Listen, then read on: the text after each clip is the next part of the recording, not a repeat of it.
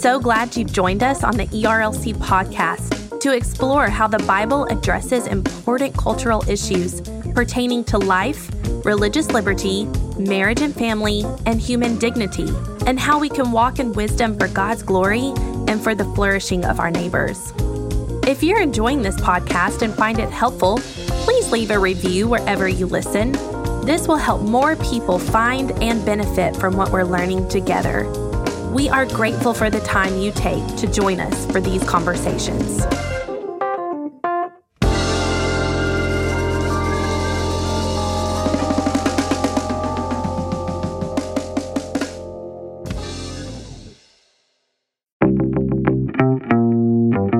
Welcome to the Digital Public Square, a podcast from the Ethics and Religious Liberty Commission about ethics, theology, and philosophy in today's society.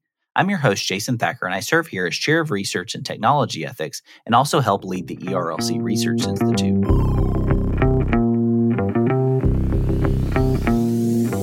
Each week, I'm joined by some of society's most influential thinkers, writers, and leaders to talk about the important ideas shaping our society today, as well as some of the top issues of life in the digital public square. Our goal with this podcast is to equip you to navigate these issues with biblical wisdom and insight. As always, alongside this podcast, we also have the weekly tech newsletter that you can sign up to receive each Monday morning. This resource is designed to prepare you to think deeply about the pressing ethical issues of technology, as well as life in the public square. You can subscribe at jasonthacker.com/weeklytech. In today's episode, I'm joined by Trevin Wax, who's the Vice President of Research and Resource Development at the North American Mission Board, and he also serves as a guide to the newly re-released version of G.K. Chesterton's classic work, Orthodoxy. Today, we talk about G.K. Chesterton and defending the Christian faith. In addition to his role at the North American Mission Board, Trevin also serves as a visiting professor at Wheaton College. He's a former missionary to Romania and is a regular columnist at the Gospel Coalition and has contributed to the Washington Post, Religion News Service, World, and Christianity Today. He also served as the general editor for the Gospel Project at Lifeway. He's the author of multiple books, including The Multidirectional Leader, Rethink Yourself, This Is Our Time, and Gospel-Centered Teaching. And now let's join our conversation. Well, Trevin, I'm really glad to have you here on the podcast today. Last time we had you on the podcast, we were talking a little bit about your recent book, Rethink Yourself, The Power of Looking Up Before Looking In, which focused on the rise of expressive individualism throughout our society and how that in many ways is shaping the way even the church views ourselves and the world around us.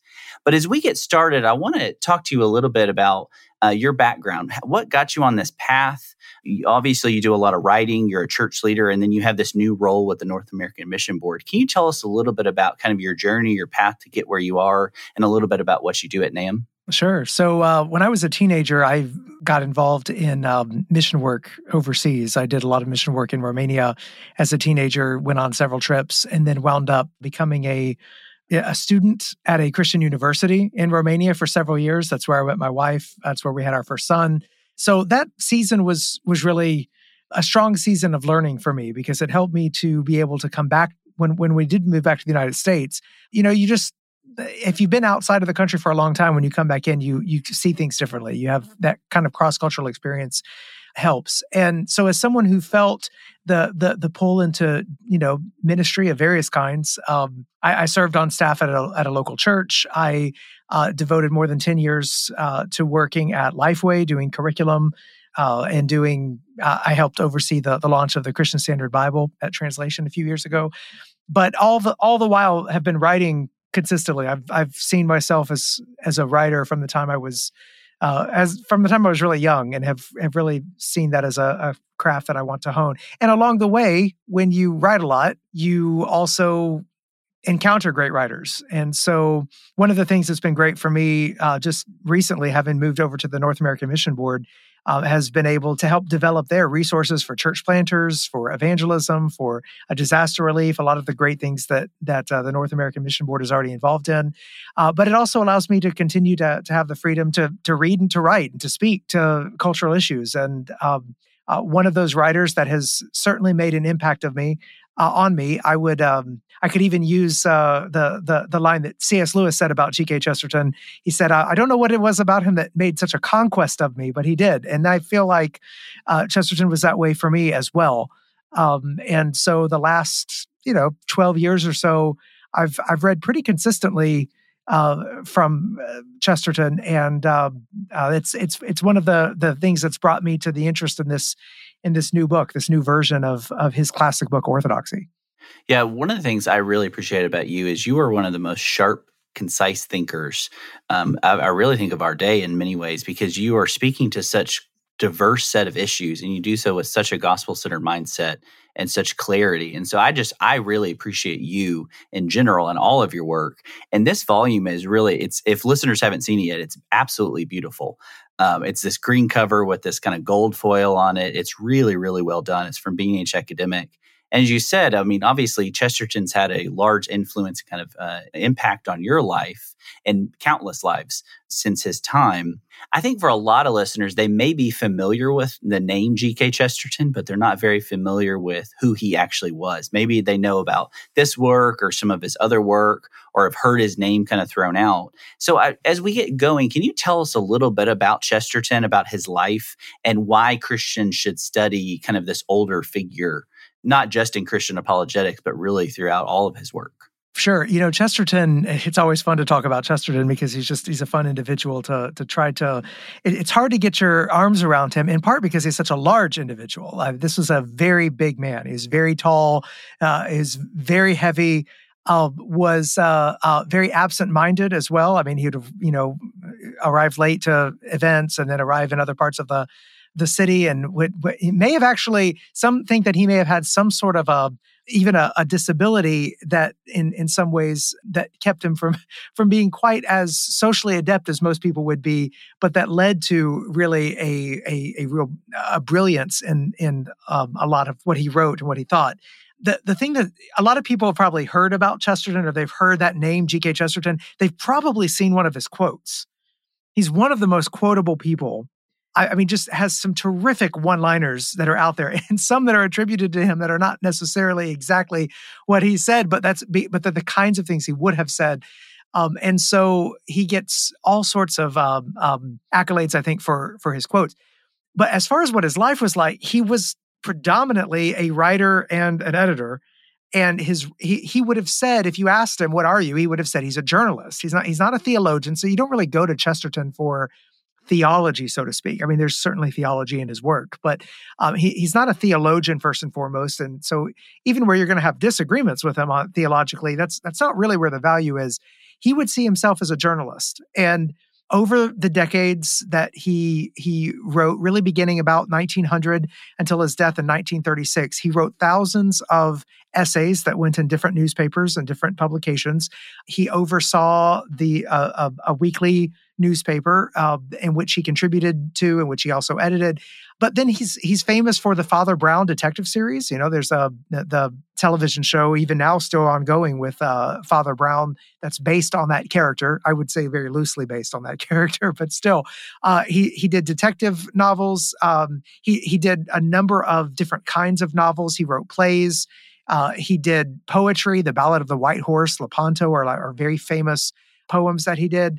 Where Christians are most likely today to encounter him, at least at first, before they delve into some of his other work, is probably his apologetics work.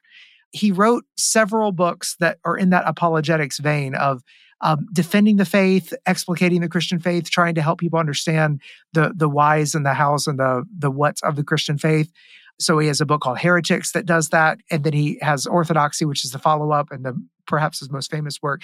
But then The Everlasting Man, which came years and years later, that C.S. Lewis said is the best popular apologetic that he knew of at the time. And he says that in a letter to someone.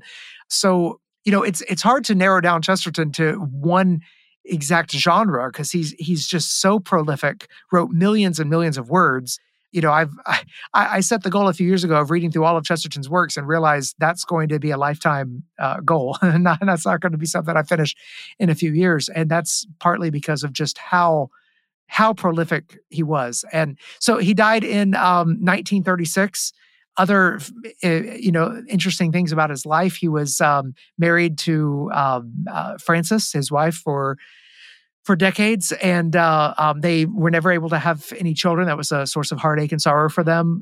Chesterton lost his brother at the very end of World War I, That's another thing. And he was a very famous convert to the Catholic Church in 1922. So he wrote Orthodoxy in 1908. And then it was, it's not a book that's really about the differences between denominations, but he became a convert to Catholicism in 1922, and he was a Catholic until he died in 1936. Yeah, I know you've spoken to it. You mentioned names like C.S. Lewis and others who you do this, especially in the introduction, who were influenced by or shaped by Chesterton. Who are some of those people that we see kind of this influence of Chesterton in their lives or in their works? And then can you tell us a little bit more about kind of the connection between Lewis and Chesterton themselves?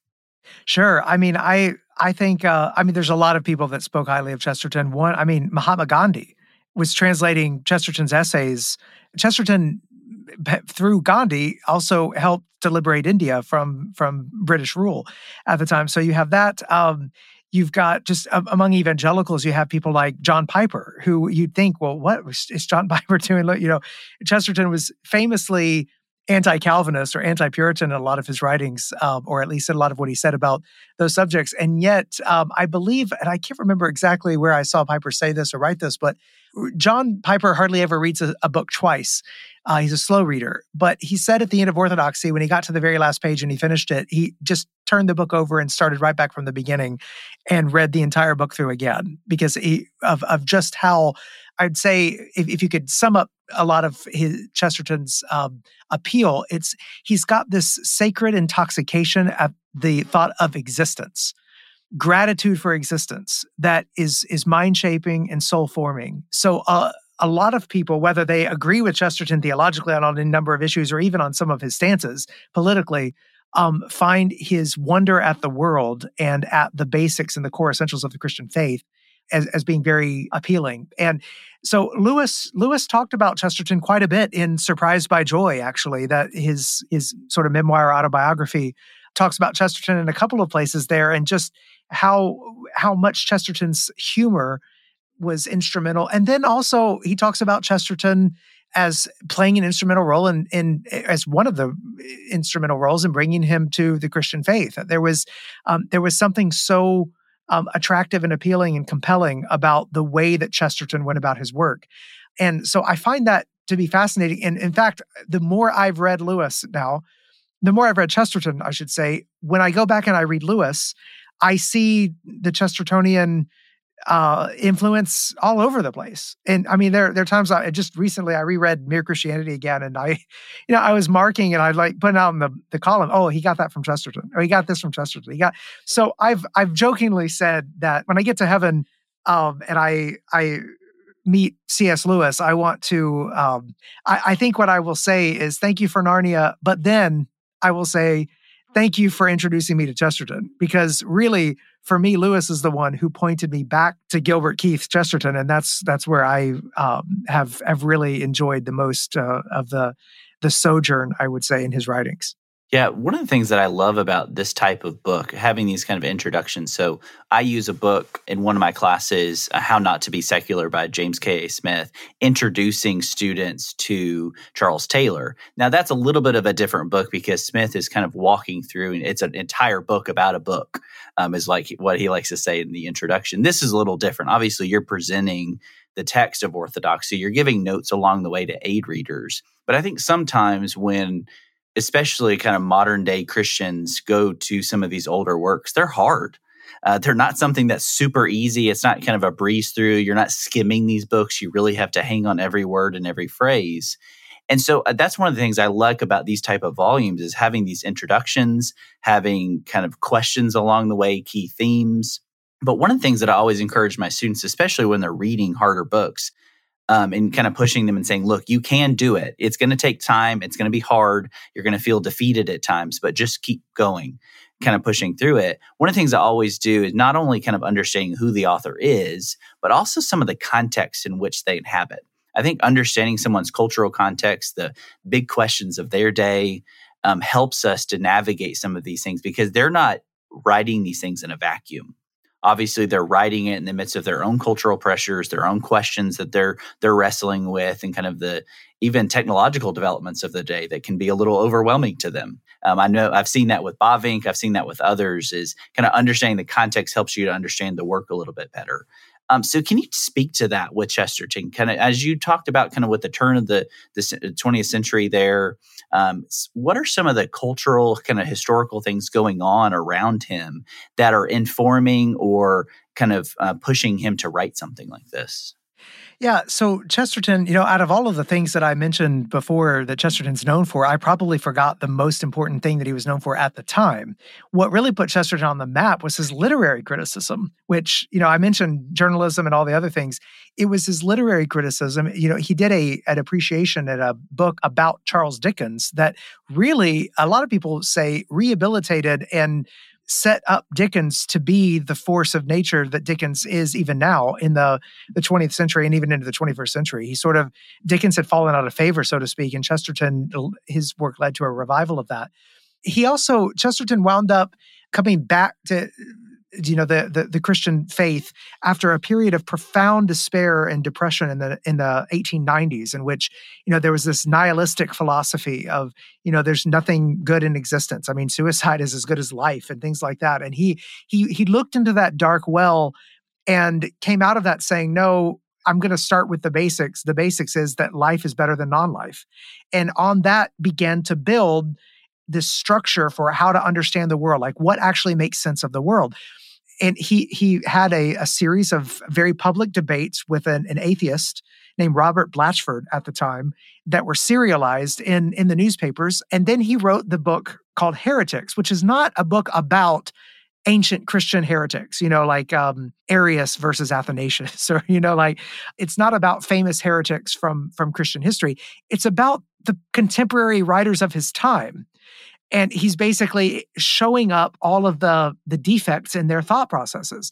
Well, someone responded to that book and said, okay, so Chesterton's going after all of these contemporary writers.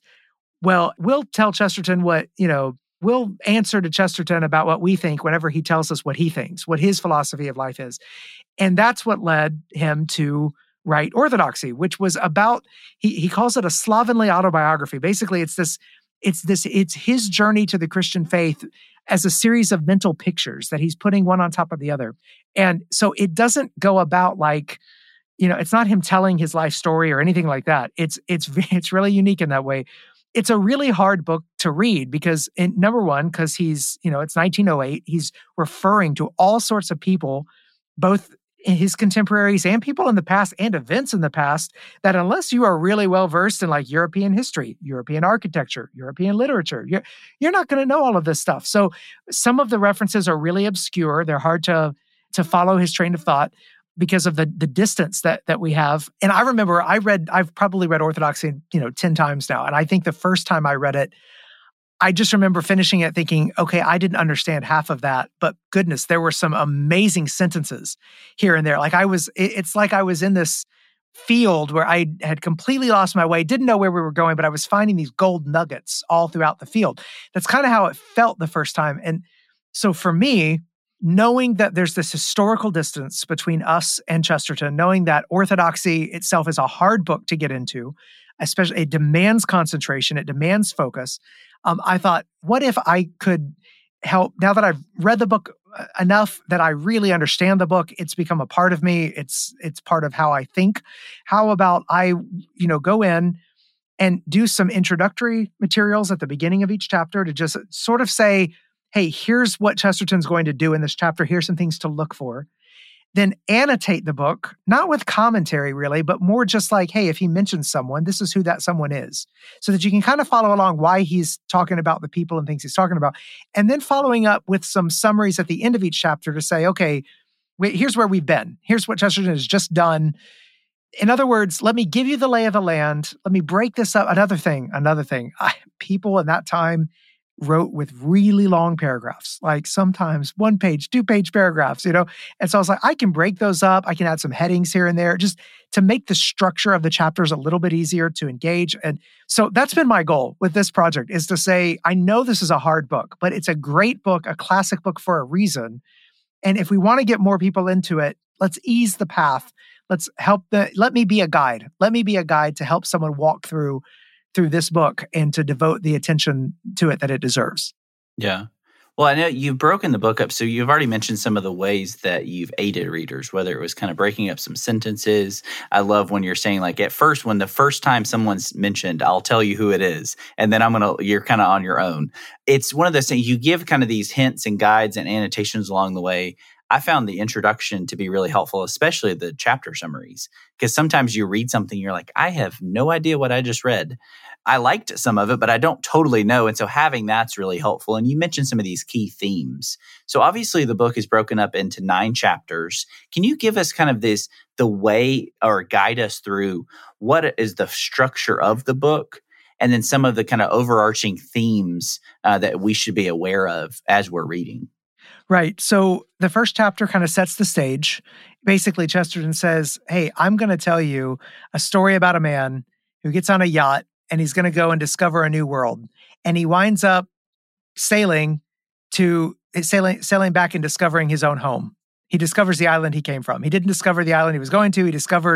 He wound up back at home, but it was like he discovered it for the first time. Chesterton basically is saying, that's me. Here I set out to develop and to explain this philosophy of life, to invent basically this religion for myself that I thought would be my own personal heresy. And I discovered that it was orthodoxy. It already existed. It's like discovering Christianity for the first time. So that kind of sets the stage for the rest of the book. So the first chapter is the shortest chapter. It's just basically the setup for the book. The next 2 chapters, the Maniac and the Suicide of Thought, are the 2 hardest chapters. If you can get through those 2, then you're going to persevere through the rest of the book. Most people that I know that put orthodoxy down and just was like, I can't do it. I don't understand. They get into chapter 2 and 3. Chapter 2, the basic focus of that chapter is simply to say that we're living in a world in which the reality of sanity, or the question of sanity, is the main question that we must begin with. He's looking at the need for a sort of mysticism in the way that we look at the world, a sense of wonder and awe at the world, not the logical, rational, everything fits in a determinist's box. Because you remember, the people that Chesterton's dealing with at the time are hardcore determinists, saying that humanity we're just animals, we don't have any free will, and they go under the rubric of free thinkers, and Chesterton's saying, no, they're actually not free at all. There's no possibility for the supernatural. So he does that in the Maniac. In the Suicide of Thought, he really jumps into a lot of the challenges that he sees in the contemporary thinking of his day, which is that there is thought that then stops further thought. And that thought is this doubting of the self, of reality in general. So that's sort of the beginning part of the book. And it's the hardest part of the book because he's having to survey all of that literature. Then in chapter 4, that's when things get fun. The Ethics of Elfland is one of the greatest chapters in the English language. It is, I think I've got John Mark Reynolds did the Great Books Reader. I believe it's the Ethics of Elfland. That is the chapter that he has as, readings from great books throughout history. This is basically where Chesterton returns to the nursery and to the fairy stories and to the instinct of astonishment that you see in these fairy stories and the laws of the fairy tales, and basically is saying these all point to the truth about what the world is actually like. And so there are these parallels. You're beginning to capture that wonder and sense of awe at the existence of the world there. So that's the Ethics of Elfland. Next is really the Flag of the World, is really where he really makes the point that existence is better than non-existence, and that you've got to have a loyalty to the world that has to be combined with a desire to reform the world. That he divides the world up into optimists and to pessimists, makes distinctions between like martyrdom and suicide, and he talks about why it is that we can feel homesick at home, why there's still this ache in us even when we're already where we believe we're going to be. Then from there, he begins to get into the specifics of Christianity itself. And he begins to understand that all of this is actually pointing him toward this. Christianity fits the nature of things like a key in a lock. So the next chapter is the paradoxes of Christianity. I would say that's my second favorite in the book. And this is where he's noticing everybody criticizes Christianity for different reasons, and sometimes for opposite reasons. People say Christianity is all about passive, weakness and turning the other cheek. And it's just, it produces soft people, soft men, And then he also says, and yet the same people will say Christianity is responsible for all of the wars and the Crusades and everything, all of the battles and he's thinking, well, what is it? And so he goes on with multiple of these opposite reasons that Christianity gets attacked, and he notices that they contradict each other. But then he's wondering, maybe Christianity is the thing and everyone's reacting to that being the reality, that being the standard by which all other things are measured. So the paradoxes of Christianity, ends with that beautiful picture of the Christian church, on almost like a roller coaster of the adventure of maintaining orthodoxy over against the narrow-minded heresies that would take it down. From there, you've got the rest of the book is basically about, okay, what if this Christianity is true, what does it look like? How has Christianity changed the world? So you have that in the Eternal Revolution. Then you've got the romance of orthodoxy, the appeal of Christian teaching, of where orthodoxy is what brings about both revolution and reform. And then the book ends with authority and the adventurer. And it ends with some of the objections to Christianity in his day, for example, like against miracles and things like that. You may have seen, that's something that Lewis obviously wrote a whole book about. But then talking about the church as a living teacher, a truth-telling thing. And so you've got this, and then he ends with joy being the gigantic secret of Christianity, that's the one thing that Christianity provides that is this all-encompassing joy that comes about from the wonder of existence and the wonder of salvation. So all throughout that, there's all sorts of just gold nuggets, just, things that make you stop and think. Things that make you ponder, that ways of looking at the cross and the resurrection and the truths of Christianity in ways that you may not have really thought of before, because he's looking at it as if he's seeing it for the first time. So the reason this book and that structure works, so to speak, is because it leads you, if you're a Christian and you're reading this book, you will find that childlike astonishment at Christianity again as you press forward, as you plow through the resource. So one of the things, that was a fantastic overview, by the way. So I really appreciate you doing that. And I hope that kind of whets our appetites in some sense to dive into a book like this. It's a really well done edition. And I think hopefully that kind of whets our beak a little bit to want to dive into some of these themes. One of the things that you mentioned early on that I wanted to see if you could kind of unpack is you say, obviously Chesterton's own faith, we may not agree with some of his theological positions. We may not agree with some of the ways he goes about it. What are some of those things? I think sometimes that's helpful to kind of go in knowing, hey, I might disagree with him here, or by and large, we come from a more Southern Baptist and kind of evangelical perspective. What are some of those tension points? But as you said, they don't really overshadow the beauty of what he's doing here. But what are some of those tension points that kind of help prepare readers as they approach something like this? Yeah, that's a great question. With orthodoxy, you're not going to find too many of those theological differences because Chesterton at the time he wasn't a Catholic at the time. He was a part of the Church of England then, and he really wasn't answering objections or really speaking to questions of Catholicism and Protestantism there. So orthodoxy doesn't have a whole lot from a theological perspective that an evangelical would take issue with. There are some things, some of Chesterton's later works after his conversion are more specifically pro-Catholic on the surface. So I think reading a lot of Chesterton, you have to understand he's got his own theological perspective. In reading orthodoxy, though, I mean, there will be some who, Chesterton does have you've got to understand he's dealing with the determinists of his day who believe that humans are animals without free will. He takes the church's free will defense as the answer to that. And then, of course, he sees, Calvinism's focus on predestination and whatnot. I think at one point he calls it, he talks about, William Cooper, the hymn writer, the famous hymn writer, talks about how it was mysticism that kept him sane, even though he had these bouts with insanity and whatnot, that there's that deep, dark hole of looking into the bottomless well of predestination or whatnot. So a Calvinist is going to see that and say, that's not really a good understanding of Calvinism or whatnot. But even someone who leans Reformed, I think, or leans sort of the Calvinistic perspective, probably knows some people who have been so deeply introspective that they really have kind of fallen into a deep, dark well of despair or something like that. So even where Chesterton is wrong, or not exactly accurate in the way he describes an opposing position, he's actually pointing to something that actually could be a problem. I'd say if I had to point out one thing in this book in particular that may rattle a few people, it's when he does talk about suicide, and he contrasts suicide and martyrs.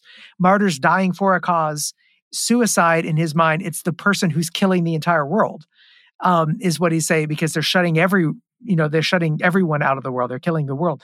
Chesterton's not really talking about suicide in the way that we would look at it today, where we understand that there may be mental illness as part of the picture, that there's all sorts of reasons that could go to suicide, that could lead to suicide, that are not primarily or merely selfish only. And so I think if there were a place where today's reader might look at that and say, that doesn't seem like it really captures what's going on with the suicide, I think that would be an example. In the overall point that he's making, it makes total sense. But I think today we would just want to qualify some of that in ways differently than the way Chesterton did back in 1908. Yeah. Well, obviously there are a lot of themes. I mean, one of the things that I think is great about it is you have these kind of memorable parts, or these themes that people should watch out for as they're reading each chapter or what they have just read. And that really helps to set readers up to kind of give them a vision, especially when things get difficult, as you said in chapters 2 and 3, where you want to give up. But you're kind of saying, hey, just kind of pay attention to these things and keep going. I guess one of the questions I want to ask you then is, obviously this is a work of apologetics in many ways. So how does a work like this, and kind of Chesterton's work and even his own story, his faith journey, kind of inform and shape maybe the way that we can think about apologetics today? Whether it's thinking about someone who's kind of along a faith journey, or even as you were encountering some of the beauty and the joy and kind of the enchantment of what's around us. How do you think that a book like this, or Chesterton in general, helps to kind of inform the way we go about the task of apologetics? Well, I think what Chesterton does so brilliantly is he takes the criticisms towards Christianity and then he turns them on their heads. He actually makes some of the criticisms the reasons why Christianity could be true. Christianity leads to fights over words. And, Chesterton's response would be like, yes, words are one of the only things worth fighting for. Like, I mean, if someone calls your wife a terrible name, because of the word, you're going to want to fight, right? Like because there's love at stake. Christianity's, love is free, and Christianity is all about, binding someone to love God or love neighbor or whatnot. And Chesterton was like, no, love is always binding itself. I mean, that's why we take vows. That's why love is always attaching itself and limiting itself. That's part of what. So I think throughout the book and throughout his entire method, he takes this criticism that gets lobbed at Christianity and he lobs it right back and says, nope, that's actually a reason for, not against, why this is the case. And you know this because of common sense. So he's not doing a lot of appealing to Scripture in particular. He's not doing a lot of appeal to other great apologists throughout time. I mean, he's not appealing really to Justin Martyr or even Aquinas or others. I mean, he does some of that in other books. He's appealing to common sense. He's saying, this is the way the world is. This thing you think discredits Christianity actually corresponds with common sense better than anything else. And that's what he's constantly doing. But if we were to have one takeaway, I think his method in doing that is very effective. I think it's one of the reasons why it worked on Lewis so well. But one of the other aspects of Chesterton is his ability to befriend people with radically opposing worldviews. I mean, he was a lifelong friend of George Bernard Shaw. I mean, you can't imagine a different kind of person. I mean, Shaw was this vegetarian, super thin person that didn't, Chesterton is, this massive, giant of a man, basically, but all the way down to, Shaw's naturalistic socialism and determinism, and what versus Chesterton and his orthodoxy and joyfulness and free will.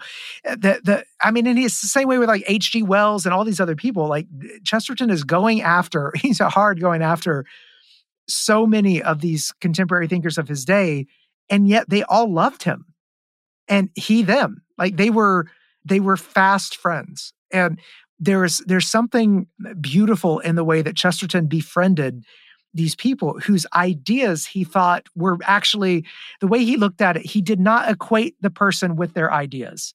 He saw the ideas as beneath the person. He could look to the person and see the beauty in that individual and see the glory in that individual and believe that the ideas that that person espoused, as horrible as they might have been, were beneath the dignity of that person that he would be a fast friend toward. And there's not a lot of great examples like that today. I think that's, occasionally you see, like a Robbie George and a Cornel West, and we sort of we're amazed at that because we just don't see it very often. But that's the kind of friendship that is there that I think is a model to us as to how to debate and to debate well, and to not let the debate become a quarrel, but really a good argument about what truth is and why it matters. Yeah, I think that's one of the things we see kind of in contemporary culture, especially with a lot of technology, especially with social media, is there's not a lot of room for grace, but there's also just kind of a dehumanizing effect that we tend to equate people with their ideas, and they are nothing but the sum of their ideas. And I love what you were saying there with Chesterton is, no, that's actually, you completely flip it, is that they are so much more than just their ideas. And so you win the person. You obviously are engaging the argument. Truth matters, but you're really focusing on the person and loving them. And I talk about it with my students, especially in concept of epistemic humility. So we'll talk a lot about that in our worldview classes, specifically talking about not only is epistemic humility an understanding that you may be wrong, and that you have to say, look, I'm a sinner. I don't understand things perfectly. I don't know all things, even though Twitter wants to say we're all epidemiologists, we're all lawyers in global affairs and, foreign policy experts, depending on whatever's kind of the topic of the day, is not only having humility to know your own limits, not only to know that you, within those limits, that you have certain areas that you may not fully understand and that you should be able to dialogue and encounter, but treating the person you're engaging with as more than just their ideas, treating them as a person. And it reminds me of, I think it's Ephesians 6:12, if I'm remembering right, about, this battle, this warfare that we're in, the spiritual warfare, isn't against flesh and blood. It's against the principalities and powers of evil. That's who we're really at battle with and at war with. And so while we engage a lot of these ideas, and we should, with truth, we also there's an extreme grace and a graciousness towards other people because, as we've talked a lot about here on the podcast, they're created in the very image of God, that they have that inherent dignity, value, and worth that transcends even the terrible, very dangerous ideas that they may carry. This is a wonderful work. I really encourage listeners to grab a copy of it. One of the things that we always do is we're ending our time here on the podcast. And I want you to answer this kind of flavored with Chesterton, but we always talk about kind of recommended resources. So obviously this isn't the only Chesterton book. He wrote multiple works over his lifetime. I would assume that there are some maybe good biographies that you could recommend, but what would you recommend for folks if they want to take that next step? So obviously we want them to grab this copy, this version of Orthodoxy, but what are some other resources that you might recommend for folks who are either interested in Chesterton or maybe some of the maybe influence that he's had on others? Yeah, I would, if you're looking for just a good little biography of Chesterton that does quote from him a lot and gives you some of the best of his work, I really like Defiant Joy by Kevin Belmont. He's an evangelical writer, and he's sort of taking Chesterton and he kind of tells his story, but also unpacks gives you some of the greatest hits, so to speak, of his work. So that Kevin Belmont biography would be a good place to turn. If you want to read more of Chesterton, the question that I always ask is, okay, what kind of Chesterton do you want to read more of? If you love Orthodoxy and you want to read more in his apologetics, I would suggest either Heretics or The Everlasting Man, probably leaning toward Everlasting Man as the other really important work that Chesterton did in that field. If you want to read poetry, I would recommend that you do The Ballad of the White Horse. It's just it's one of the last great epic poems in the English language. Christopher Hitchens actually thought it was marvelous, and he's certainly not wasn't a Christian thinker or writer, but just from the artistic standpoint. If you're looking for Chesterton's essays, which are delightful, one of the best one-stop shop places to go for that is a book called In Defense of Sanity, and it's a collection of some of his best essays. And just really well put together. I'd say that's just an enjoyable collection. For Chesterton as a novelist, his probably his greatest achievement as a novelist is a book called The Man Who Was Thursday. But I really like the novel Man Alive, which both of those are, they're not really long, but they're very enjoyable. The Man Who is Thursday in particular is very strange, but is certainly compelling. And then you can't go wrong with picking up just a few of the short stories, the Father Brown Detectives series, and the kinds of detective stories are always enjoyable. And they have a philosophical point to them. They're not just there to fritter away the time. They're making a philosophical point about life and about God and about humanity. And so those are worth the time as well. Well, for listeners' sake, we'll make sure to link to all of those resources, all the ones we can find. We'll make sure to link to those in the show notes for folks, as well as this really beautiful annotated and kind of edition from B&H Academic that was just released, Orthodoxy by G.K. Chesterton. But Trevin, I really appreciate you and your ministry and specifically the work that you've done on this. I think not only is it a joy to read, but also it's a real treat for readers to be able to have someone like yourself kind of guiding them through a work like this. So I really appreciate it. I hope you have maybe more of these in the future to help us kind of navigate it. Maybe other Chesterton works. We'll put a plug in there for your publisher there. Maybe you can do something on like The Everlasting Man. But I just really appreciate you, and I'm glad you were able to join us today on the Digital Public Square. Well, Jason, I appreciate you too, especially all your work on technology and just equipping the church in that area, and just grateful for the ability, the time and opportunity to be able to talk about this classic book. From all of us here at the Digital Public Square, I want to say thank you for listening. If you enjoyed this conversation, would you consider leaving us a review on Apple Podcasts, Spotify, your favorite podcasting app? These reviews really help us to know how we're doing and also to share the word about the podcast with others. As a reminder, you can connect with Trevin and learn more about all of his works, including the recommended resources on G.K. Chesterton that we talked about in the show notes. Also, make sure to sign up to receive the weekly tech email briefing that comes out each Monday morning. This resource is designed to prepare you to think deeply about the pressing ethical issues of technology today, as well as stay up to date on the latest from the public square. You can sign up at jasonthacker.com/weeklytech. The Digital Public Square is a production of the Ethics and Religious Liberty Commission and has been produced and hosted by Jason Thacker. Production assistance is provided by Cameron Hayner, and technical production provided by Owens Productions. It's edited and mixed by Mark Owens. Thank you, and I hope you have a great week.